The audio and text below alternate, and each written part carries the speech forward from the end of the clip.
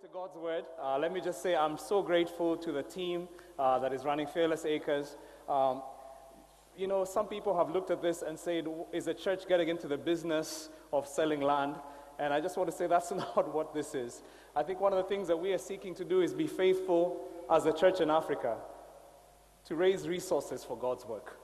And every cent that has come out of this is going directly into the relocation and the bills. We actually have a bill we want to pay our contractor. And so thank you for every one of you who's purchased that land, because we're using every cent that comes in to be able to offset the bills here. And I'm very excited about that team. I'm also excited about our facilities team. And this morning I want to commend every single one of them. Have you noticed every week, it's like every week you come, something has happened. And every time I come into this space, I'm so excited to see just signs of life. And there's a team here led by Mr. Kabuki and others who've just been working every week. Can we just appreciate them? They're doing a fantastic job.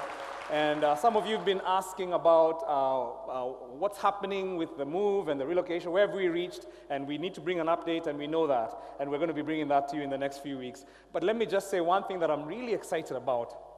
Tell your neighbor, finally. How many of you have struggled with this road? Like from the main road to get here, it's like, when is it going to get done?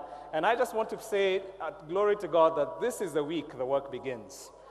And we are so excited about that.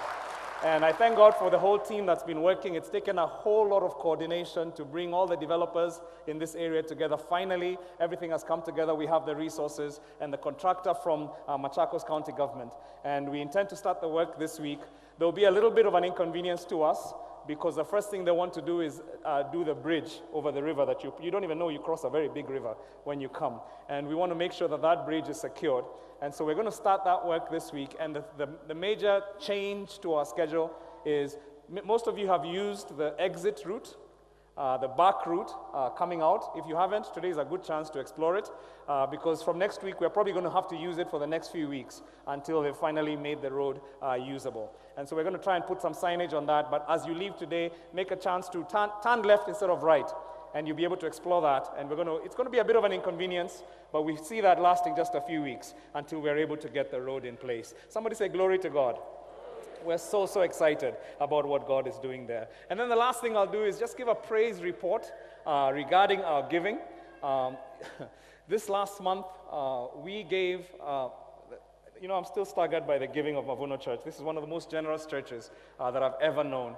And our giving this last month was 16.5 million Kenya shillings. And I think we can give glory to God. Glory to God for that. I'm flabbergasted by it. I mean, the 12.7 of that was our tithes and offerings, and about 3.8 of that was for our Count Me. And many of you are still passionate and giving towards making sure that we can pay all our bills and be able to settle this land, because it is costing us to do all the changes you're seeing. And so I just want to praise God for every one of you. I want to say this. I think the reason why that staggers me so much, many of you noticed when we moved, not everybody from Bellevue moved here. And quite a few of our friends moved to other churches, maybe found this inconvenient. Our numbers are definitely about 60% of what they were when we were at Bellevue. We thank God because we know we will grow, but that's where we are. And for me to see 60% of the people who are at Bellevue give what we would have given at Bellevue, it tells me that there is commitment, there is passion in this church for the work of God. And I bless the Lord for every one of you. I was so encouraged this last month. I mean, I can tell you as a staff team, there are times we've been discouraged in this move. We've wondered, Lord, are you still walking with us? How is this going to work? And I think I've seen so much evidence in the last few months that God is still passionate about the work here, and He's still working with us to be able to turn ordinary people into fearless influencers of society. And so I bless God for every one of us. And let's just keep serving, let's keep giving, because I believe that God is going to use us to do some spectacular things that will change this nation. Now, I'll say this, for those of you who are new, you probably don't know we do this, but every year we put up the audited accounts of this church We don't have to, but we do it because we want to. We want to walk in accountability. And so in the next week, probably by Friday, they're a bit delayed this year because of the move and everything. We took a little longer with our audit than we normally do. But our auditors are done. We have the reports. They've been authorized by the elders to put them up. And so by Friday this week, we're hoping they'll be up. And they'll be open for any one of you to go up there, look at them, query them. If you have any questions, you can write into us. And we'll be glad to answer and make sure that we're accountable for every cent that is given to the work of God in this church. Now, I'm so excited because we started a new series this last month. And this last week has been phenomenal, just engaging with different ones of you on social media, different ones of you asking questions, blogging about it. For our visitors, every week after the sermon, we interact with it. We go on our blog. You can access it on our website, www.mavunochurch.org. And there were some great contributions this week. I want to read one of them by a person called Kelvin. Kelvin said, tears were flowing down my cheeks through the sermon as I realized I had made a God of my creation. I've trusted God for financial breakthrough to go back to school, but wapi. If you're sitting next to somebody who doesn't understand the language, interpret, what does that mean? But where? Which doesn't make any sense in English, but what it means is to no avail, basically.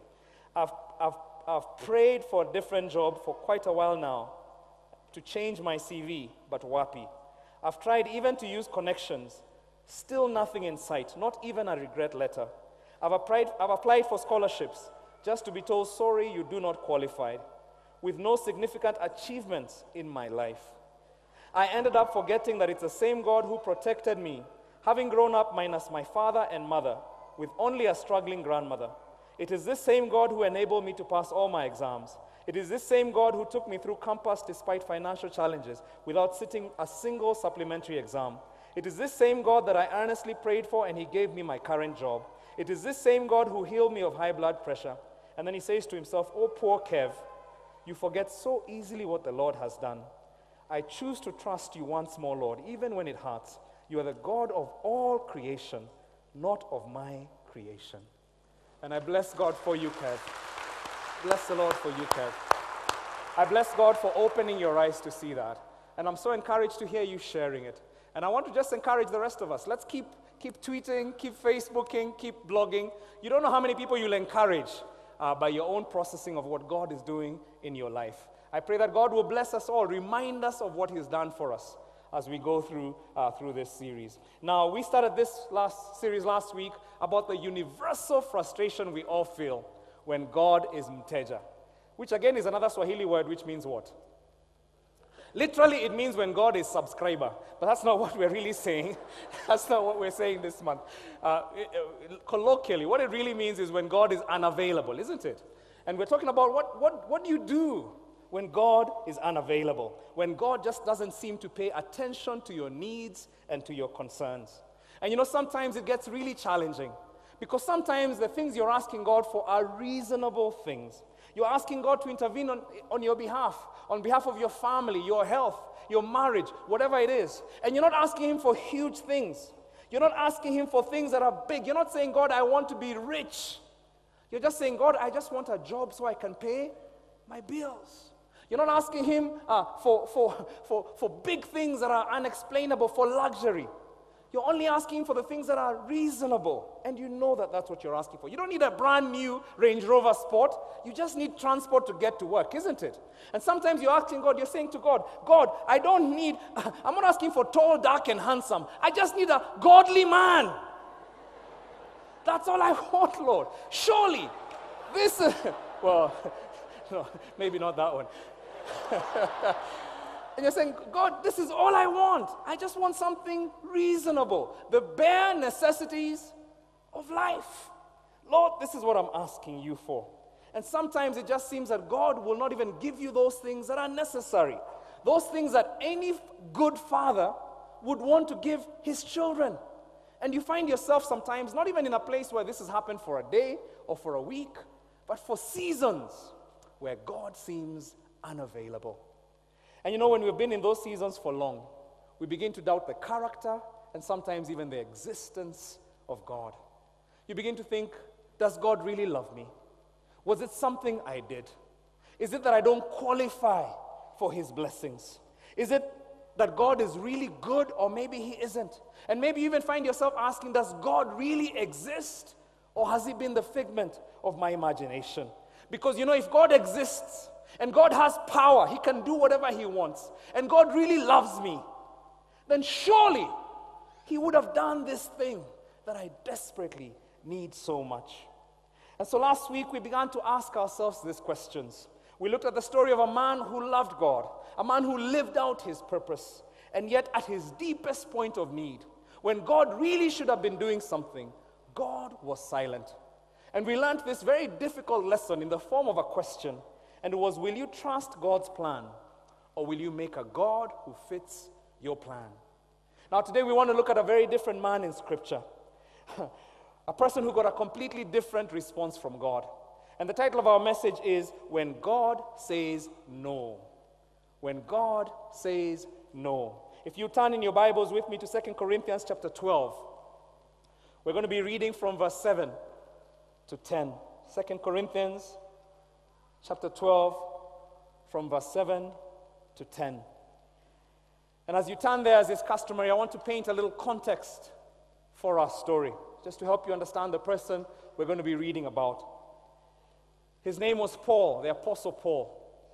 And Paul was a high achiever. He had been originally a very driven high achiever who was offended by Christianity. His mission in life was to stamp it out once and for all. And he was driven by those convictions to pursue Christians wherever he could find them and use the law to put them in prison.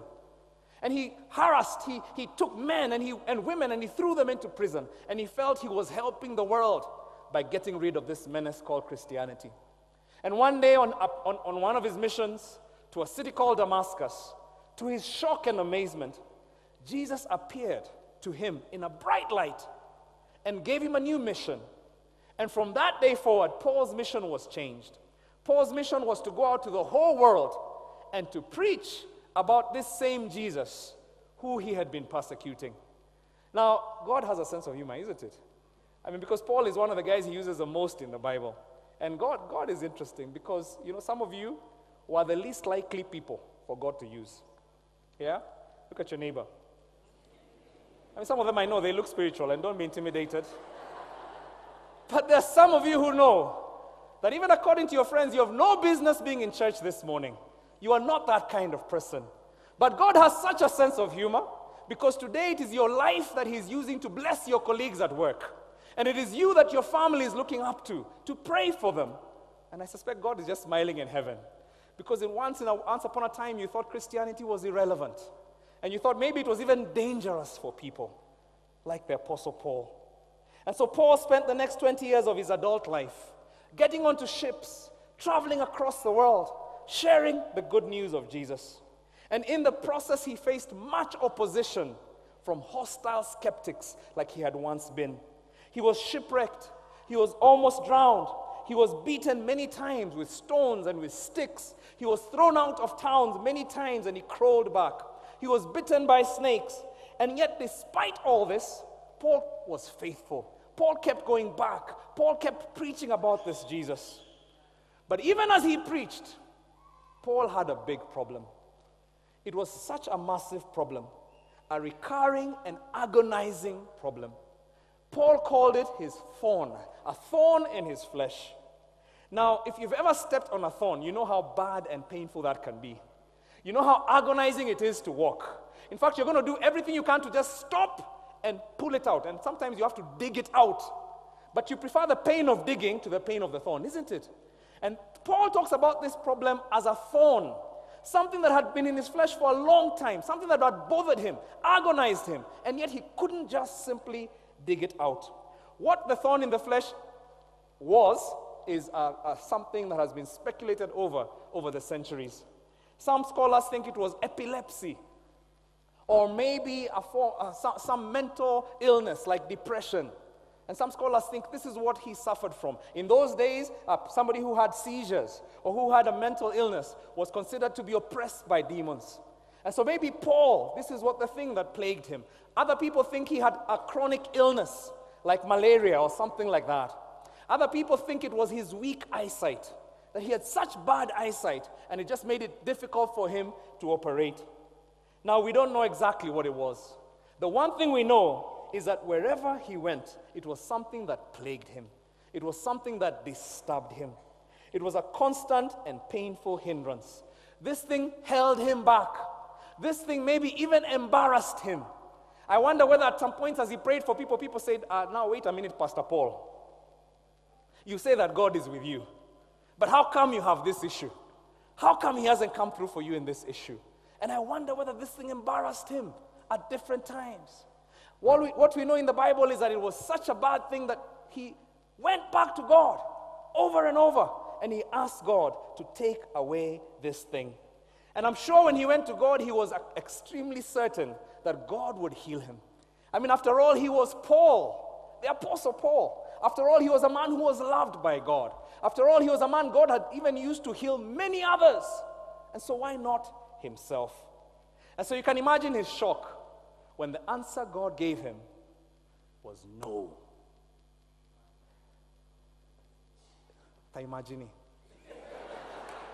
I mean, ask yourself, how? In fact, I wonder if Paul didn't say at some point, I think I'm hearing voices. Surely, that can't have been God. Let me pray again. Because God can't tell me no.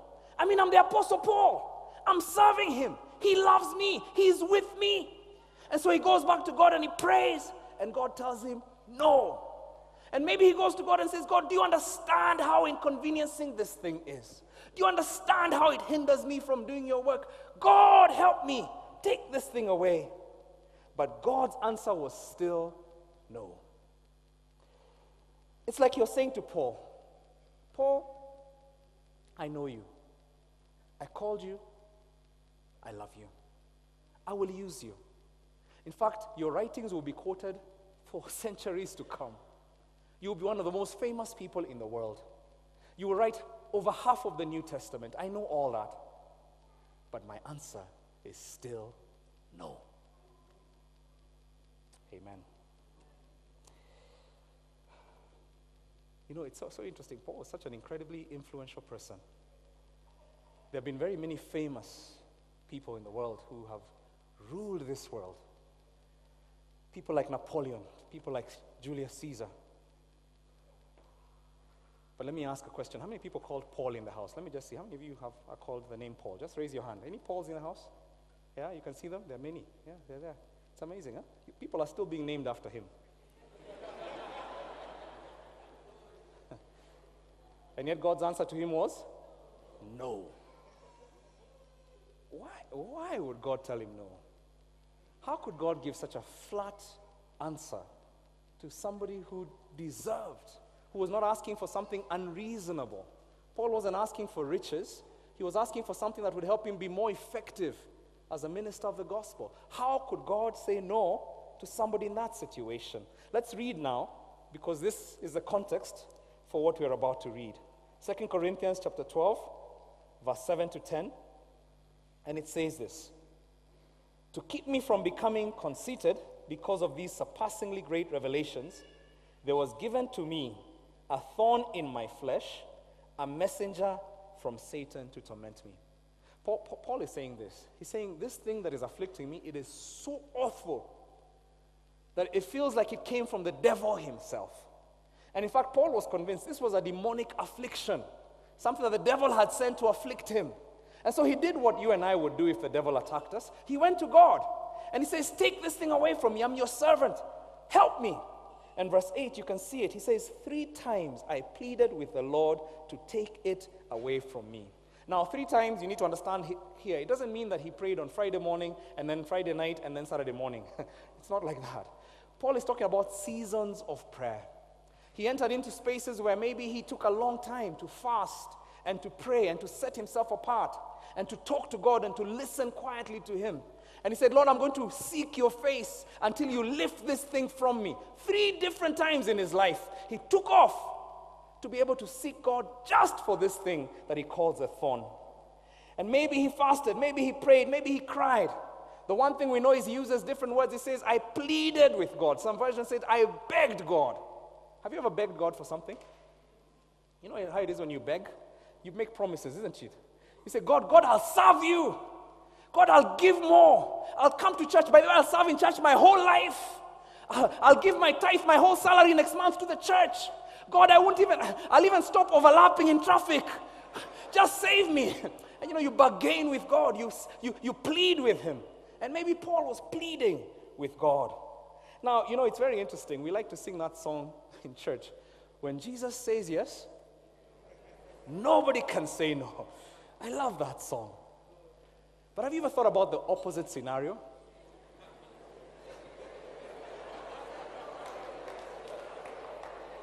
When Jesus says no, nobody can say yes.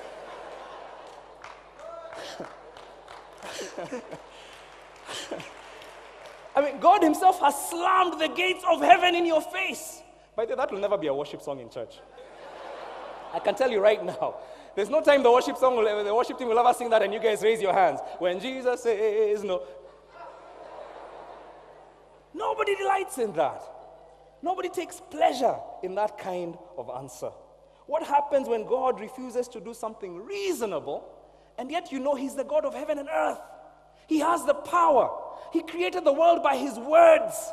Surely he just needs to lift a little finger, and your problem will go away. Why wouldn't he apply himself on behalf of somebody he says he loves? Why is he saying no to my reasonable request? Verse 9. This is what Jesus said to him. He said to me, my grace is sufficient for you. My grace is sufficient for you. Now, note this. He's telling Paul, I'm not going to give you what you're asking for. Why? Because all you need right now is my grace. And so just lay back, relax, get used to it. Gisot. Why?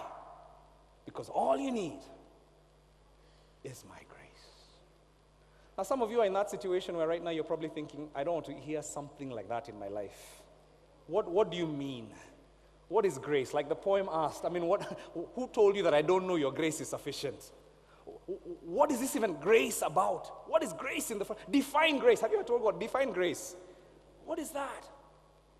Well, grace simply means the divine resources necessary to bear the weight of your situation. It's unearned, but it's divine. It comes from God, and it's sufficient for your situation. It's the ability to get through it and see another day. It's the ability to go to work and endure one more time. It's the ability to come home another afternoon not knowing what you're coming to. Grace is the ability and the energy and the faith to keep going regardless of the fact that your situation has not changed. God is saying, I will be with you in that storm. And some of you are asking, God, I like the fact that you'll be with me, but why do you have to be with me in the storm? Take the storm away. God is saying, I will be with you in that storm. Now, many of you have probably been in that situation like Paul, where you've maybe even thought, God, I don't think you understand where I am right now. I don't think you get it. I don't think you get how this fighting is destroying my family. I don't think you get how this recurring illness is cutting short my potential. I don't think you get how these marriage problems are hurting us and hurting our children.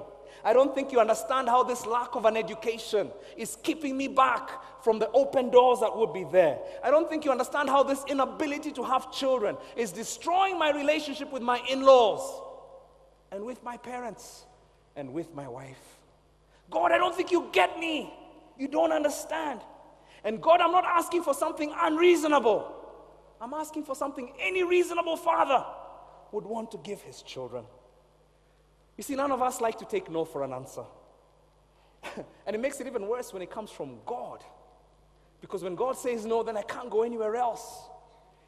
God is supposed to be the giver of all good things.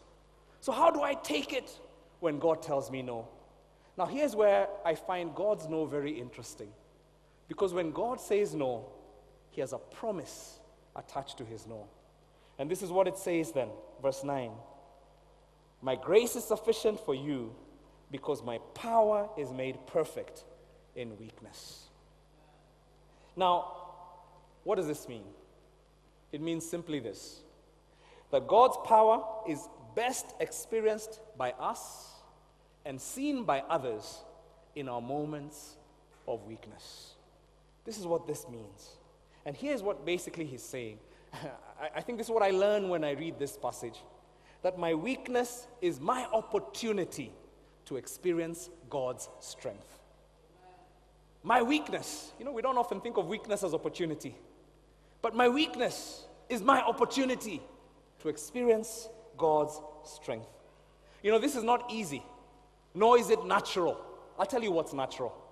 It's more natural to want to be the girl on TV holding the big oversized check written 10 million shillings saying, I love you, Jesus. It's more natural to want to be that candidate being carried shoulder high by the village, singing Wanamberi because you're the highest in your village, isn't it? It's more natural to want that. It's more natural to want to be Lupita holding the Oscar. Look at the rest of you people saying your dreams. Your dreams are valid. And maybe even saying, I give thanks to God for this. That's where we want to be. That's what's natural. That's what we long for. That's the natural thing that we want. You see, we want God to get glory from our lives, but we want it to be on the platform of our success, not our weakness. That's the natural thing. And that's why we love to wait for those times. Many of us are waiting for the time we can give our victory testimony. You know the victory testimonies? I mean, every week, every year in this church, at the end of the year, we have an opportunity to give our testimonies of what the year has been like. We have a whole service, an unplugged service, where anybody can speak and just share what the year has been like, what God has done. And many of us are hoping we have a victory testimony by the end of that year. This is when we want to testify about the fantastic job that God gave me. 6-figure job that has fantastic benefits and a wonderful boss. I mean, this is what we want. We want to testify about that illness that everybody said couldn't be healed, and God just pop! It went. The doctors tested, and they couldn't see it. We want to testify how all the doctors said would never have children, and we got triplets. Is that what we want to testify about? I mean, these are kind of testimonies that make us say, wow, God is so amazing, He's so good. But I've come to understand, even when we have those testimonies, as much as I enjoy the victory testimonies, the testimonies that change me, the testimonies that take my faith up to the next level, are those testimonies where people say, I'm still in the storm. Things haven't changed. This has been a difficult year, but God is still on the throne of my life. And I love it when people do that. I love it. I say, this is real faith. That is a person who knows God. It's easy to praise God when everything is going well, isn't it? But when you see that person, you say, my goodness, what a faith. That's the kind of faith that I hope that I would have. Faith that praises God in the middle of the storm. You sometimes go to visit. Have you ever had that experience? You've gone to visit somebody in hospital, you've gone to visit somebody bereaved, you've gone to visit somebody who's in trouble, and you went to encourage them, but you spent a few minutes with them and you came out encouraged. And you left thinking, what kind of person is that? I'm actually the one who was blessed being with them. And many times in that situation you say, oh my goodness, there has to be a God in their life. Because only God could cause beauty in a place of ashes. Only God could cause a testimony where all I expected to come was to find a mess and a problem. Only God could do that. And so I've come to understand that these are some of the, to be honest, these are some of the most amazing Christians you'll ever meet. When people who testify that way. My weakness is my opportunity to experience God's strength. This is what this passage is telling me. You see, it's only when it's darkest, when it's really dark, the light of a candle is brightest. It's only when my life is just not holding together that the tangible power of God can be felt most in my life. This is the reality. when God says no, He's not talking about His lack of love for me. He's not doing that because He loves others more than me. Sometimes God simply wants me to experience a supernatural strength. A strength I will never experience when everything is holding together. And God is saying, let my grace be sufficient for you. Don't run away from that thing. Embrace it. Let my grace be sufficient. You will experience a power that you never could on your own strength. And that's why Paul says in verse 10, he says something extremely radical. I find this the most radical thing in all Scripture. He says, that is why, for Christ's sake, what does he say? I delight in weaknesses, in insults, in persecutions, in difficulties. Why? For when I am weak, then I'm strong. You see, Paul moved away from the place where he was just learning to take no for an answer. He moved to the place where he began to delight. That's kind of strange, isn't it? So here you are. You're in a place where, so think about it even with your earthly father. Daddy, can I have this? Or your child. Daddy, can I have this? No. Hey, wow. Kind of looks messed up, doesn't it? You look at this here, what do you mean you delight? But Paul began to realize that God could turn his weaknesses into something beautiful. And so it's like when things go wrong, Paul begins to say, my goodness, I can't wait to see what my Father is going to do with the mess. And he's like, you know what, I'm not going to despair because I know my God is in control. And I can walk in confidence. And I don't have the answers. But I know God can make beauty out of ugliness. I know God can turn the mess in my life into something that testifies for his glory in generations to come. That's the kind of God that we follow and we serve. My weakness is an opportunity to experience God's strength. You know, as Christians, we've been taught that if you just have enough faith, then your life will turn out a certain way. This is how we've been taught in church, isn't it? People who have faith, they don't have problems, they avoid issues, they prosper.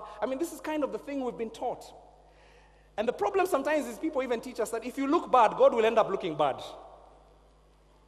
So what do?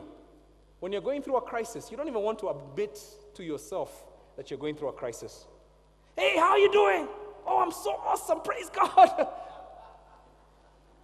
You're bleeding inside. You're sitting in that life group. Your marriage is tearing apart. Your divorce is nailing a nail in your coffin.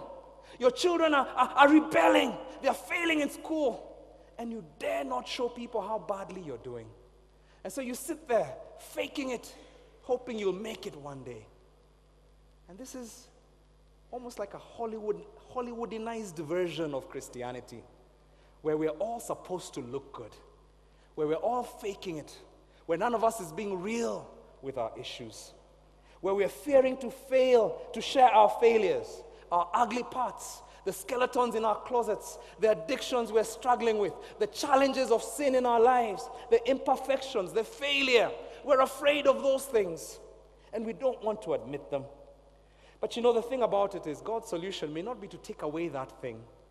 It may actually be to lift that thing up and make it a beautiful thing that will be a blessing to his church. That may be what God is saying to somebody here today. I'm not going to take it away. You're asking me to take away that pain or that sorrow. But I want you to have a real faith. And if you just allow me, I will lift it up and I will do something beautiful with it. Your weakness is your opportunity. You know, there are plenty of times that God is going to use your strengths. And he's going to use the things that are beautiful about you. And he's going to use your victories to glorify himself. And I thank God that he's going to use all those things. But I think what we need to be aware of as real Christians is that there are also times when God will delight in using our weakness, in using our failure, in using our pain to do something supernatural and bring beauty. And that's why I desire for this church that we will be a church of real people with real issues before a real God. That that we won't be a pretend church. By the way, you notice when I preach, I tell you things about myself. I don't try and make myself this perfect pastor, because I'm not. I know I have issues. And my prayer is, as I share my issues, you'll be able to say, okay, if the pastor has issues, I can allow myself to have some. Because we all have issues. We're all struggling. We all sometimes struggle with doubt. We struggle with it. We fear whether we'll make it. And my prayer is that we'll be real before God, because God cannot work with a fake person. God cannot work with religion. He only works with real people who are open to his real salvation. And this is what he was looking for in Paul. This is what God, our Father, wants. Tell your neighbor, your weakness is your opportunity to experience God's strength. This is what God is saying. Now, here's the thing that's very sobering. I think this is so true. You will never experience God's perfect power. Jesus says, my power is made perfect in weakness. You will never experience God's perfect power unless you learn to take his no and to embrace his glory in your weakness. This is what we are. This is the kind of faith that we're called to. You will never experience it unless you learn to be weak. It's a bit of a paradox, isn't it? Because we're always taught to be strong. But you never will experience God's power unless you embrace that weakness and allow God to do something beautiful with it. I once had the privilege of sitting in an audience and listening to one of the most amazing people I've ever met. She was a beautiful lady, beautiful inside and beautiful outside. And she was one of the most powerful speakers that I'd ever heard. And she spoke and left all of us in tears. And she spoke with such conviction and passion. And at the end of her, as she spoke, you could just feel God's power in that room. It was so obvious that she was anointed. Every word she said just made sense. And the most amazing thing was just the beauty, the radiance of Christ in this person's life. Her name is Joni Erickson. And some of you have heard about her story. And this is her picture. And I wanted us to just listen to a little clip where she talks about her story, because Joni is quadriplegic. At a very early age, she had an accident that left her paralyzed, and it gave her an incredible story. She has painted masterpieces, using her mouth, by the way. She's one of the most gifted artists. She sang a song that was actually nominated for an Oscar. She has changed thousands of lives across the world with her story. And one of the things that she taught me is God can take my mess and make beauty out of it. Even the attacks of hell in my life, God can turn those into something beautiful. I want to end with a story. There's this pot bearer who used to carry 2 pots to the river. This is a story in India. Some of you may have heard it. And the 2 pots were on the end of a big stick that he put on his neck to help him support them. And every day he walked down to the river, he filled the pots, and he walked back home with the pots. One of the pots was perfect, beautiful. The other pot had a crack and a flaw. And so every time when he came home, the full pot would deliver a full amount of water. But the one with a crack would only be half full by the time he got home. And one day, after about 2 years of doing this, the cracked pot, struggling with a sense of failure, a sense of guilt, a sense of shame, finally decided to speak up. And it said to the man, "Why haven't you bothered to do something about me? Why haven't you fixed me up?"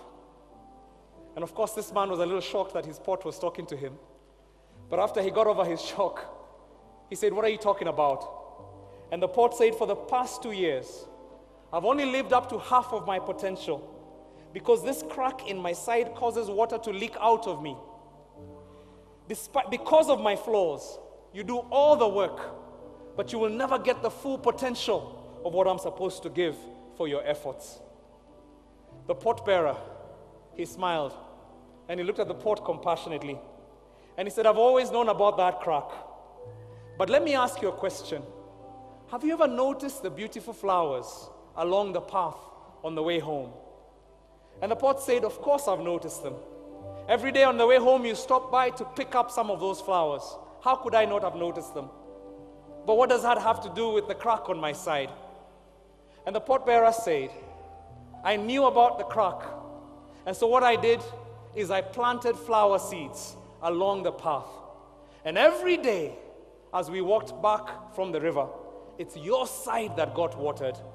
And if not for your crack, I would not have all these beautiful flowers that have made my home beautiful for the last 2 years.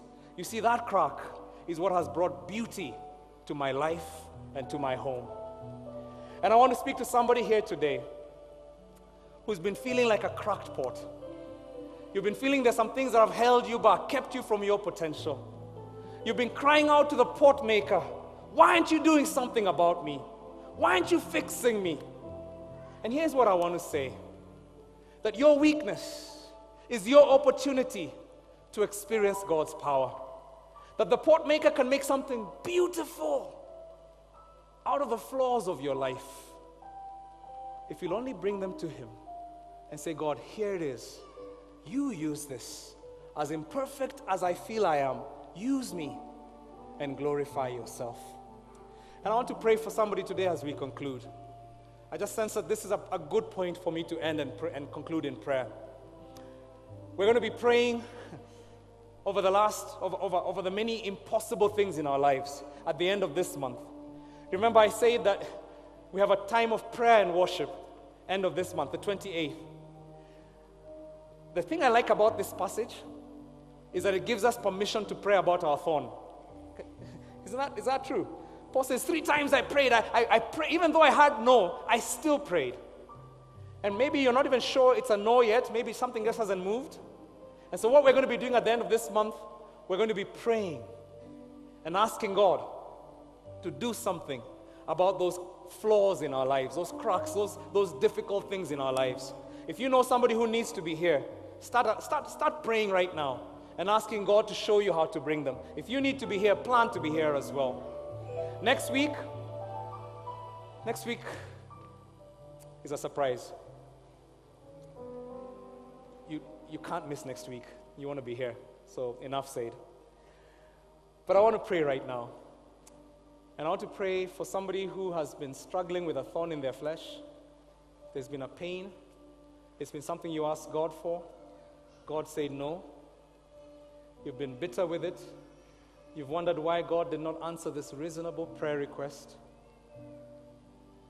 And today, you want to pray a prayer of surrender. And it's a prayer that says, God, should you choose to bless me in this way, I will bless you. I will rejoice in you. But should you choose not to take this thorn away from me, I will rejoice in my weakness. Because my weakness is my opportunity to experience your strength. And I know that this is not an easy prayer for some of you, because this thing that you're praying and saying, God, I give it up to you, is something you've been holding on to for a long time.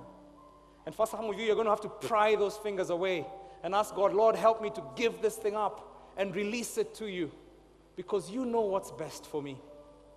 And if you're here, I want to just invite you to come to stand up, because I want to pray for you and pray with you as you enter that place of surrender. So just stand up wherever you are. This is you. God has been speaking through to you. In this whole message, He's been shouting at you. You've been hearing His voice. Come on, let's appreciate them as they stand up all across the room. They're saying, Lord, I give it up to you. I give it up to you. I open my hands. You know, you'll never be blessed if your hands are like this. You cannot receive. And you're saying, Lord, I open up my hands for whatever blessing you have for me. Even if it's blessing in weakness, I embrace it, Lord. I choose to receive that. Not my plan for myself. Your grace will be sufficient for me. Lord, if it means I stay single, this is a dangerous prayer, but you're saying, Lord, if it means I stay single, Lord, if it means my marriage doesn't get fixed, and I've been praying for that, you know I've been praying for that. Lord, if it means I don't get a job and my finances don't change, Lord, if it means, whatever it is, I will no longer fight you for this. But Lord, I choose to release it to you and to say, your will be done. Not my will, but yours be done. Let's appreciate them one more time, wherever they're standing. And I know for some of you, this is a decision you make with tears. I'm going to ask you to put out your hand in front of you like this.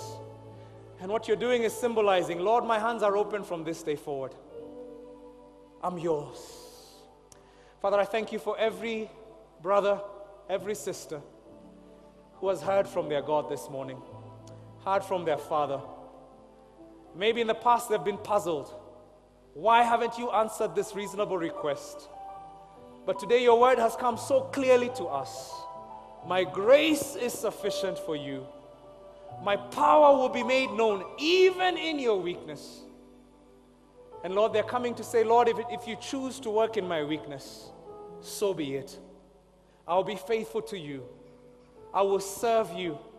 Now, Lord, teach me how to delight in this situation. Ask God, Lord, teach me how to delight in this. Teach me how to find joy even in this circumstance. And Lord, maybe one day you will choose to take this circumstance away from me. But until that time, Lord, help me to learn to enjoy you even in my situation. And Father, I thank you for these, your sons and daughters, as they pray this prayer to their Father. I pray that, Lord, in every one of those situations, grace, grace, grace, all sufficient grace. I pray in every one of those situations, God's perfect power in weakness. I pray that, Lord, in the pain, that we will never give up on you. We will hold on to you. We will love you and cling to you. And so I thank you for every single one of your sons and daughters. And I pray that, Lord, this will be a turning point. This will be a new place, Lord. When you begin to bring testimonies out of those tests, out of that mess, a message begins to form. Something that will be a blessing to many in time to come. And so I bless you, Lord, and we thank you. For we ask these things in Jesus' name. Amen. Come on, let's glorify God. Bless the Lord. If you just stand to your feet now, I want to conclude our time together. Can you give me a different key for that song? I'd love to sing it. Jesus, How I Trust You. It's a great song. Jesus, Jesus, How I Trust You. What you're just playing just now. Jesus, Jesus, how I trust you, how I've proved him o'er and Jesus, Jesus, how I trust him. Jesus, precious Jesus, oh, for grace to trust you more. Oh, for grace to trust. There's wisdom in that old song, isn't there? Can we sing that one more time as our blessing and as our confession? Jesus, Jesus, how I trust you, how I've proved him over and over, and Jesus, Jesus, precious Jesus, Jesus, Jesus, precious Jesus. Oh, for grace, oh, for to trust you more, to trust you more. Father, I speak blessing over your children. May this be our testimony, Lord. May this be our blessing this week. Grace to trust you more. All sufficient grace. As we walk through this week, Lord, as we face mountains at work in our business, as we face mountains in our families, as we face mountains all around us, I pray that, Lord, you would give us grace to trust you more. Move us away from a place of trusting in our strength. Move us in a place of trusting in your perfect strength. Your grace is sufficient for us. And so I pray over your children here at Mavuno Church, Lord. Everyone, I pray that, Lord, you would distinguish them as they walk through this nation. May they be Christians of a difference. May they be trusters of God. May people look at them and say, my goodness, what is that? What kind of faith would cause somebody to trust, to be encouraged, to have hope, regardless of their circumstances? Mavuno Church, this is my blessing to you. I bless you in the name of the Father, and of the Son, and of the Holy Spirit. And God's people say together, amen. In Jesus' name, amen. Amen. As you go, I'll just say one last thing I was asked to announce. You're going to find some boxes. Some of you came late and you didn't have a chance to give your tithes. There's a box there that helps you to do that. Also, if you need to sign up for Ndoa or Leah or Mizizi, please make sure you stop by and sign up for that. God bless you. Have a wonderful week.